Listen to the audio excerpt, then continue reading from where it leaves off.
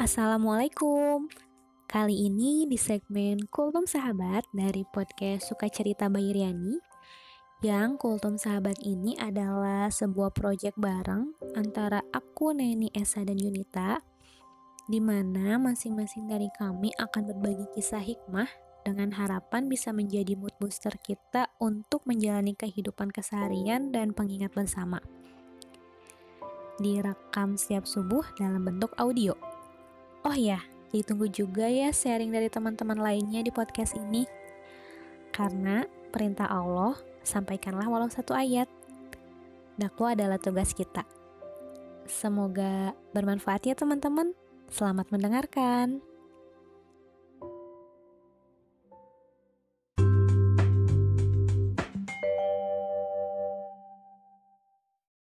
Bismillahirrahmanirrahim. Selamat pagi teman-teman. Di Kultum kali ini aku ingin berbagi sebuah kisah yang saat aku tahu kisahnya itu membuat aku banyak merenung.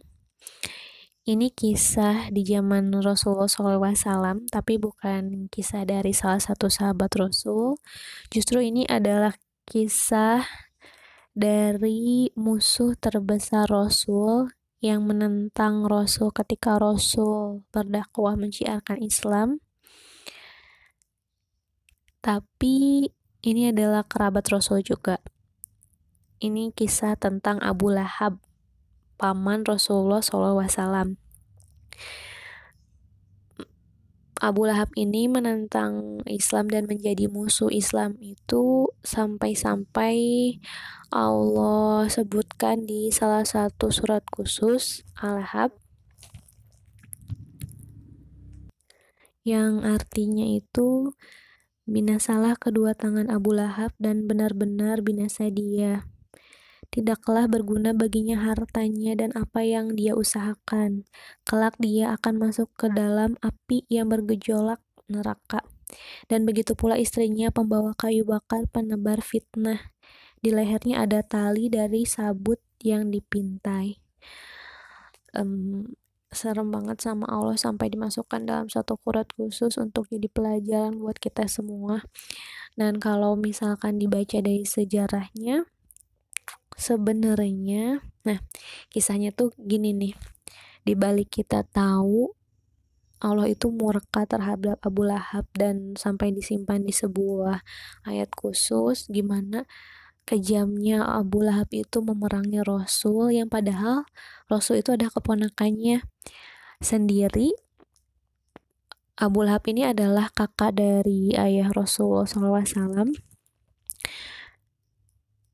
Dan ada sebuah kisah yang ternyata mungkin gak banyak yang tahu. Aku juga taunya baru-baru kemarin-kemarin bahwa sebenarnya sebagai musuh Islam mungkin Abu Lahab memerangi Rasul, tapi sebagai seorang paman terhadap ponakannya, justru Abu Lahab itu sangat mencintai Rasul Muhammad SAW. Kecintaannya ini itu lah yang menjadi bukan penyelamat ya, jadi sebuah kebaikan yang dirasakan oleh Abu Lahab. Dikisahkan waktu itu ketika Rasulullah SAW lahir, Abu Lahab itu gembira sekali. Kabar itu sampai melalui salah satu hamba sahaya yaitu Suwaibah yang kelak akan menjadi ibu susu dari Rasul Muhammad SAW. Ketika Suwaibah mengabarkan kepada Abu Lahab bahwa telah lahir ponakannya, Abu Lahab senang banget. Saking senangnya itu dia membebaskan Suwaibah yang tadinya seorang budak menjadi merdeka. Nah, bentuk rasa syukurnya itulah yang menjadi sebuah kisah yang menarik bahwa meskipun Abu Lahab itu masuk ke neraka dan kekal di neraka, tapi karena kecintaannya dan dari kegembiraannya itu ketika Rasul lahir, Allah beri keringanan berupa ketika di neraka pada hari Senin itu Allah kasih keringanan berupa kalau di hadisnya ya, pas dibaca tuh jadi dari jarinya Abu Lahab itu muncul air gitu. Jadi dikisahkan lagi ketika Abu Lahab meninggal, salah satu keluarganya itu ada yang bermimpi dan bertemu dengan Abu Lahab. Dikisahkan kalau Abu Lahab itu bilang tidak berhenti sama sekali siksaannya di neraka kecuali pada hari Senin muncul sebuah air dari jariku gitu. Ya kurang lebih redaksinya seperti itu. Dan itu adalah hadiah dari Allah ketika Abu Lahab memiliki sebuah kebaikan. Meskipun segitu jahatnya gitu, kebayangkan ya, tapi Allah tuh maha adil gitu. Nah dari kisah ini yang aku dapat jadi mikir tuh, betapa Allah itu yang maha adil. Setiap perbuatan kita sebesar ataupun sekecil apapun, baik kebaikan maupun keburukan, akan Allah ganjar gitu, akan Allah balas. Itu jadi aku mikir gini, Abu Lahab aja yang punya kejahatan parah banget itu ya, sampai Allah jadikan pelajaran buat kita ya, pengingat. Tapi ada kan satu kebaikan yang mungkin kalau dibandingkan dengan kejahatannya itu tidak ada seujung kuku, sekalipun ya sangat kecil, tapi tetap Allah balas di akhirat gitu. Nah itu bikin jadi mikir, apalagi kita gitu ya.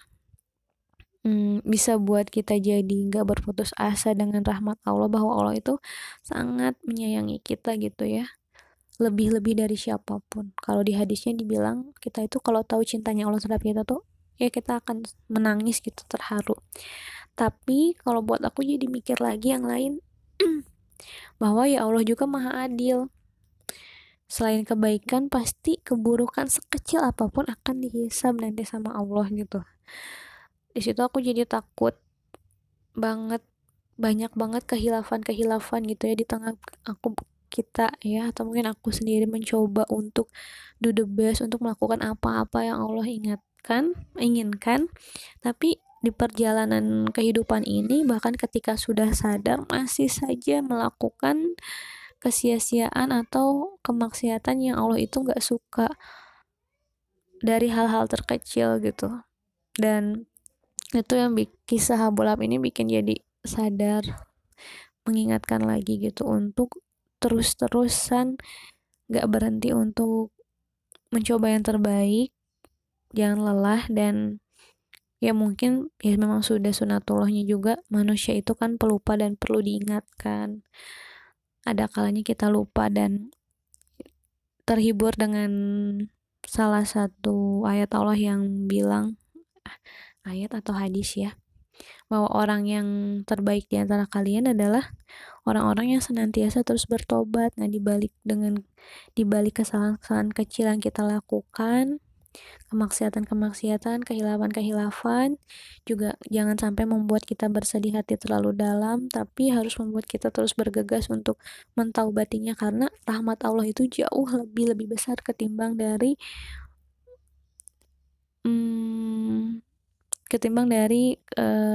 kesalahan Allah gitu ya terhadap kita. Apapun kita memulai kegiatan, dianjurkan untuk membaca basmalah kan, dengan menyebut nama Allah yang Maha Pengasih dan Penyayang. Itu yang harus terus diingat ya. Jadi gitu teman-teman, semoga jadi penguat untuk senantiasa terus melakukan yang terbaik dan menjauhkan diri dari kesia-siaan gitu ya. Ini doa untuk diri aku sendiri yang masih banyak melakukan sesuatu dan tidak pernah lelah untuk bertobat, karena Allah sama sekali nggak pernah lelah. Dan ya jangan samakan Allah dengan manusia. Kadang bisikan setan tuh kayak, gini-gini terus, kitanya sendiri yang depresi gitu ya, nggak mau lakuin yang terbaik karena ngerasa udah ngedown gitu, terus-terusan berbuat salah. Kita sendiri yang bosan, padahal Allah nggak pernah bosan. Sama Abu Lahab aja Allah tuh kasih sayangnya sampai segitunya, apalagi yang memusuhi Islam gitu. Apalagi terhadap kita yang terus-terusan ingin yang terbaik, Allah pasti akan ngasih jalan gitu teman-teman. Semoga bermanfaat, semoga kita jadi pribadi yang Allah cintai dan Allah ridhoi, meninggal dalam keadaan husnul khotimah. Amin ya robbal alamin. Sampai jumpa di kisah selanjutnya. Assalamualaikum warahmatullahi wabarakatuh.